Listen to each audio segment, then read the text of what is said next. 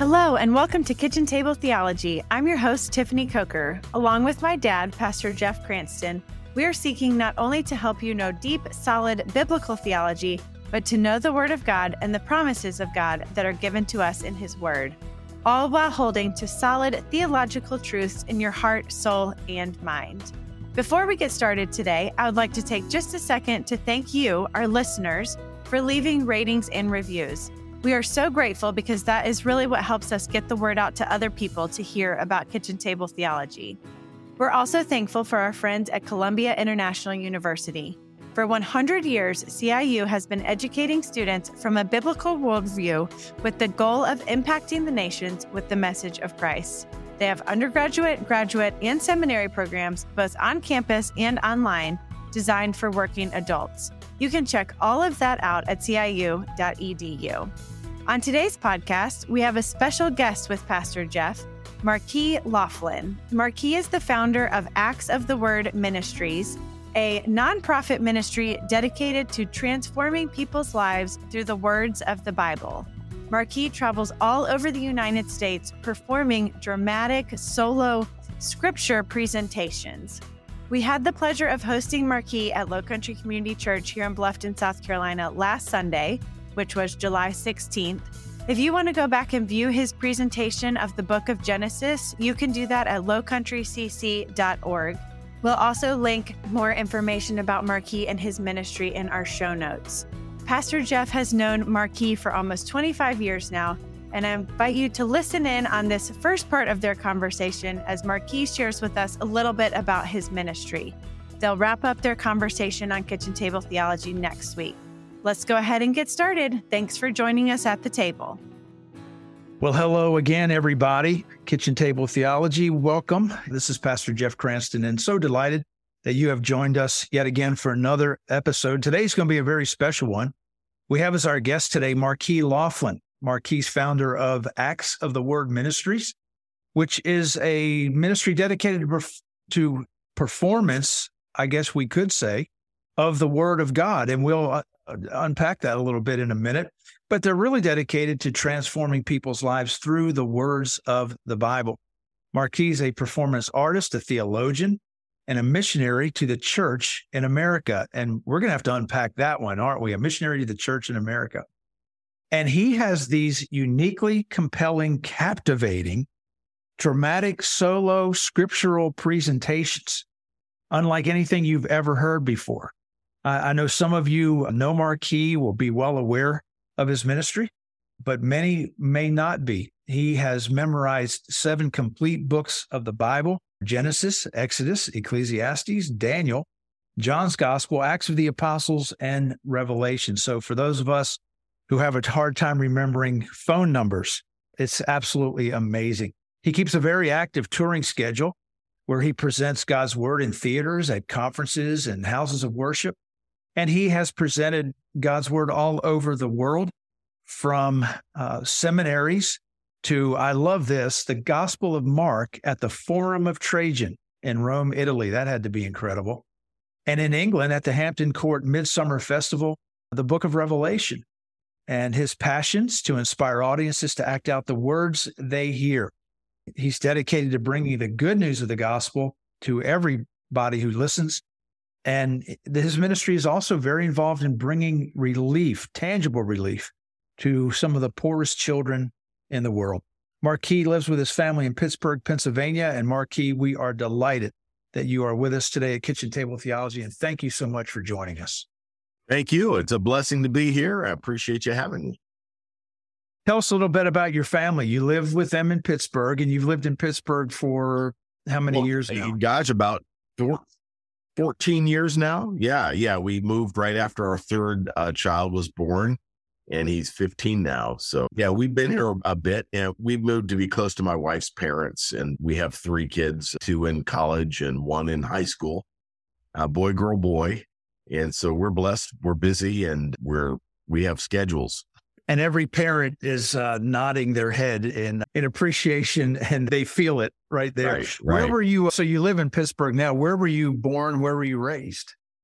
Born and raised in Gig Harbor, Washington, a small town between Seattle and Tacoma, basically. the Northwest. And I grew up there and went to Washington State University, Eastern Washington. And then I moved down to LA to pursue fame and fortune in film. I was going to be a film actor. And then one of my roommates was going to John MacArthur's church, and he brought me there one Sunday and bought me a Bible. And I started to really, really sense God's had some plan for me and I wasn't on it yet. So that's how it all started.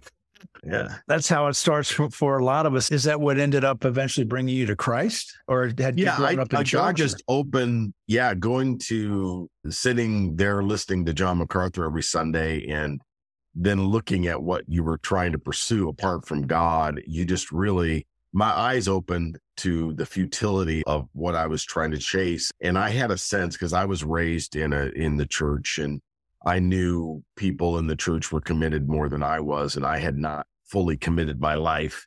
And I always had a sense that God had some sort of plan for my life. Maybe that was just instilled in me. And I was resisting. And I just finally got to the point where I said, okay, you drive, I'll sit over here.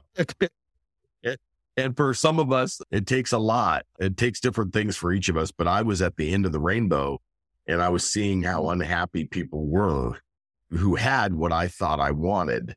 And that really helped me to go, maybe this isn't the route to go. And I just was overwhelmed by a sense of futility, and that I was really wasting my life and my time. And I knew that following the Lord was for me, the huge appeal. Saved me out of this sense of waste of my time and my life and whatever gifts I have. I feel like I'm not doing what I'm supposed to do with them. So yeah, that drove me. Mm-hmm. Now, so growing up in Gig Harbor, as a little boy, I grew up as many little boys did. All I wanted to do was be a Major League Baseball player. I still, at this age, I still don't know where that went wrong. When you were growing up, is this what you thought you'd be doing with your life, or were you always thinking? I loved boxing, and I was good at it. And I just thought, hey, maybe I'll be the next boxing star. So that was my big thing. And then the Lord we moved from Tacoma to Gig Harbor, and it was just too far a drive to get me there every day. And so I couldn't train with people who were going to the Olympics and stuff. There was a really good coach there. So that kept me from that quote unquote dream, as it were, but that was God's grace I see now. So that was my dream growing up, but I didn't have any idea that I would be doing this until really I got in high school, and I started doing speech tournaments, forensics, and I did oral interpretation, which is prose and poetry reading. And you would go around the state and compete 2-3 times a week at different schools, and then be the state tournament. And I did really well at that. I won state every year, and I went to nationals a couple times. And I remember sitting down with my high school counselor saying, okay, where do you want to go to school? What do you want to do? Let's take a look at this. Let's plan your collegiate career. And I remember laughing, saying, hey, can I do this stuff? I'm winning all these trophies and stuff. Let's figure out how I can do that for a living. And we both laughed and said, okay, let's pick something practical. So I went to Washington State University, and I got into the communications program because they're known for producing broadcasters and journalists. So that was the plan. That was going to scratch my itch, but I was actually going to be able to make a living, smart, do something with some wisdom. And of course, I got into the dramatic arts program, and started doing plays, and just kept looking at how ridiculous it was. I don't want to be an actor. Do I really? You know what I mean? I appear to have some gifts there. And then when I finished there, I said, let me go for it. Let me go down to LA, and let me get into film acting. I just feel like I'm supposed to be doing this. I don't know exactly how. So when I got to LA to pursue that, God really got a hold of me and said, okay, you need to find out why I put this on your heart, and you need to let me take control of this thing. He really, that was what overwhelmed me. So that's how we started. You might have an odd gift. You might be listening to this and go, why is God giving me an interest in this? And it makes no practical sense, no financial sense. Nobody's going to say, hey, that's a good idea. And when people ask you how that's going to work, you don't know. But it's there for a reason, and it's there for God's glory. Really, my advice to anybody is to try to work as hard as you can at getting as good as you can at whatever that is. And God is going to bring fruit from it and glorify himself through it. So it's not there as a waste. God's put it on you and put it in you because there's a time for it to come out. So use the time between you understanding how it's going to work and what the plan is. Use all that confusion time to try to get better at what you're doing. Make it better so that when it comes out, it will glorify God. So that's the best remedy for bumping up against the frustration of having an odd gift that you don't know where it is, or an odd interest. You could spend all day thinking about how this makes no financial sense and I shouldn't do this. Don't spend all day. God's got that figured out somewhere down the road. You don't need to know that. Just try to get as good as you can, as fast as you can, because you'll always wish. It's like every pastor that I've ever talked to always wish they went to school a little longer. They learned a little more before they became pastor. You know what I mean? We would love to be Michael Jordan in 7th grade and know you're going to be Michael Jordan. What would he be working on? He'd be working on his 3-point shot. He'd be working on all of these parts of his game that he worked on when he got there to improve, because he'd know, hey, I'm going to need to be that much better because God's promised it to you. It's coming out. So try to work as hard as you can at being as skillful as you can. So when those opportunities come up, God can really use you to glorify him. That's great counsel, great wisdom. I'm sure you've helped a number of people with that right there. And to go back to the Jordan thing, I believe he was cut from the basketball team in 9th grade. Exactly. Yeah. But it was still out there for him. He had to keep going. That's great. Thank you for sharing all that. That gives us a little bit of the background that at some point, somewhere along the line, you must have decided that God was leading you to begin memorizing entire books of the Bible. And then that led to you, because I've known you for 25 years, being down at the Holy Land experience. That was in there, among other things, in Orlando, Florida. And then to taking it on the road. So did the memorization start just for you personally, and it grew into you presenting it publicly? Or well, it was Bible study for me. I started digging into the end times like everybody that got saved in the 90s. You get into the end times, you're doing the Left Behind series and you're studying all the stuff. And I was frustrated because I had all John MacArthur's stuff, and I had R.C. Sproul's, and I had David Jeremiah's. I had all of the major preachers 20, 30 years ago. I had all of their teachings on the end times, and I was frustrated because they weren't agreeing with each other, and they were godly men who I respected tremendously and still do. And there was just a lot of confusion, and I was getting into it so much that I could read people's books. And so I thought, if I can see that reading these guys' stuff, and I'm passionate about this, and I want to actually try to share this message of the end times in some sort of creative way, how do I know I'm not going to write a book and somebody's going to read, or write a screenplay and somebody's going to look at it, go, ooh, bad holes. So I got convicted. I thought, these guys are having trouble. Then I really need to know my stuff. And that's when the Lord really put it on my heart that the scripture is true. That's 100% truth. So let's put more of that in, and you'll be able to screen out and stay away from the places you don't know as much about. And you know what I mean? You'll be a lot more discerning and equipped if more of the scripture. So that's what began the process. I had a roommate who was living with at the time, not the guy who brought me to church. We were all three going to to John's church, but he wanted to memorize Romans. And I thought, oh, interesting. How about you memorize Romans, I'll memorize Revelation. And so we started every week quoting what we had memorized.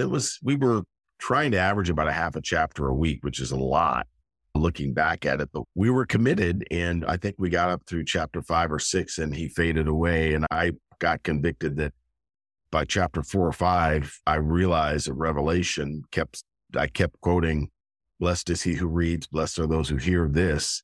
But I realized, I don't think I'm going to write something better, more accurate than that. This is what I need to be saying to people, literally. That's the best way to get it. Actually, just quote it. And I just built my confidence in that. And so I took about 2 years to memorize Revelation, working on it. I'd had a 45-minute commute to work, and I'd listen to half, but on the way in, and then half it on the way back. And I'd try to keep up with it And then after a while, I started getting it. And I learned a lot about memorization just in those 2 years because I started studying it, trying to figure out what's the best way and what are some techniques. So it was a process, but God just kept, and people are going, why are you memorizing? I don't know. I think I'm supposed to present it dramatically, but I don't know how that's going to work. I don't know where I'm going to go. And they would just look at me like, yeah, good plan. Good luck with that. Keep your day job. Right. Keep your day job because you're going to need it. So I just kept going, and God opened doors, got me somebody that knew I've been working on it for a while, and they knew a director, and they got me a director, and they were a producer. And so we put it up for about maybe 200 of our friends over a couple of weekends at an art gallery. And we debuted it in Venice Beach, California in 1994. Yeah. And so I was as scared as you can be, and got through it. And I thought, okay, great. And then I started to share it at different churches and conferences and colleges and part-time. And then full-time, I started in New Jersey. I went to work with Max McLean. He was doing Genesis and Mark's Gospel at the time, before he got into all the C.S. Lewis stuff. And so he was the only other person on the planet at that time that I knew was actually presenting scripture. There was 2 or 3 other people, but it was everybody was a little kind of part-timing it, and he was full-time. So I thought, let me go to work for him and learn. So that's what I did. And that's when I think that's when we met, when I was still with Max and you were in Wisconsin church. Yeah.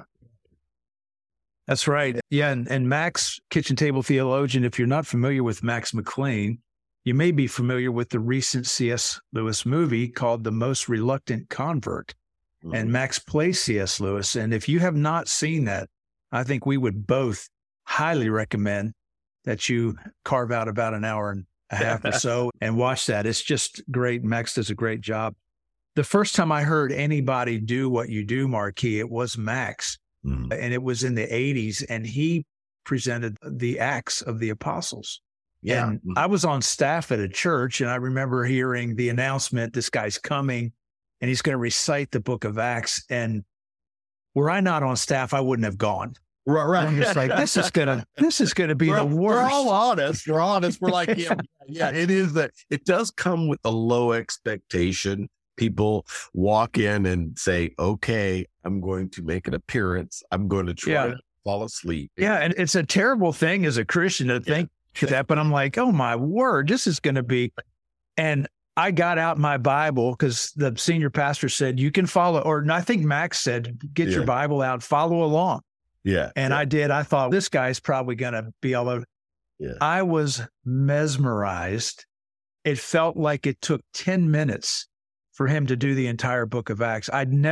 There's something that happens when you hear it. Right. As opposed to you reading it. And I remember the first time I heard you do the book of Revelation, the thing that just jumped out at me was the evangelistic appeal of Jesus Christ in the book of Revelation. Come to me. I never read it, but I heard it again and again. And it's just, there's something about hearing the word as opposed to just reading the word. Yeah. You have presented it all over the place, all over the world. What's been some of the memorable places of Venice, your first one? Tell us about the opportunity to present Mark's Gospel at the Forum of Trajan. Yeah, they were Rome. doing American Bible Society was doing the International Bible Society, IBS, was doing a reading of Mark's Gospel in the Roman Forum of Trajan. And Trajan, sorry. Right, they wanted to have a representative from 10 countries, basically, reading the scriptures, 10 countries that were instrumental in it, that God used to put it together. So they needed an American representative. They had an Italian couple. They had a guy from Germany. They had another person from, I believe, Israel. They had 10 of us, and they basically had scouted around and figured out, who could we get to who's doing this? They called Max up and invited him, and Max had some big booking he was already scheduled for. So he looks at me and he goes, you want to go to Rome? It hurt, but he said, okay, let's do it. So they said, okay, we'll take your B guy. We'll take So I was able to do that. And so it was such a blessing. It was amazing. We all read, we were at different places. It was celebrating 2,000 years of the gospel in Rome since Paul had come to share. Wow. So it was in the year 2000, and that was a big deal. So they had all the media there, and we were all at different places set up in the Forum of Trajan there. And we were all reading Mark's gospel at the same time. And so they were shooting it and they mixed it all together and it went out internationally. So it was a blessing. Very cool. Yeah. You've been listening to the Kitchen Table Theology Podcast with Pastor Jeff Cranston. Join us next time for more insights into biblical truth. If you'd like to know more on today's topic, please check out our show notes. If you have a question from today's podcast, kindly email us at pastorjeff@lowcountrycc.org. If you're enjoying this podcast, would you consider leaving a rating and review? We deeply appreciate your help in getting the word out. And be sure to subscribe on iTunes, Google Play, Spotify, or in your favorite podcasting app to continue this journey with us as we learn about and apply God's Word to our lives. Thanks for joining us, and we'll see you next time here at Kitchen Table Theology.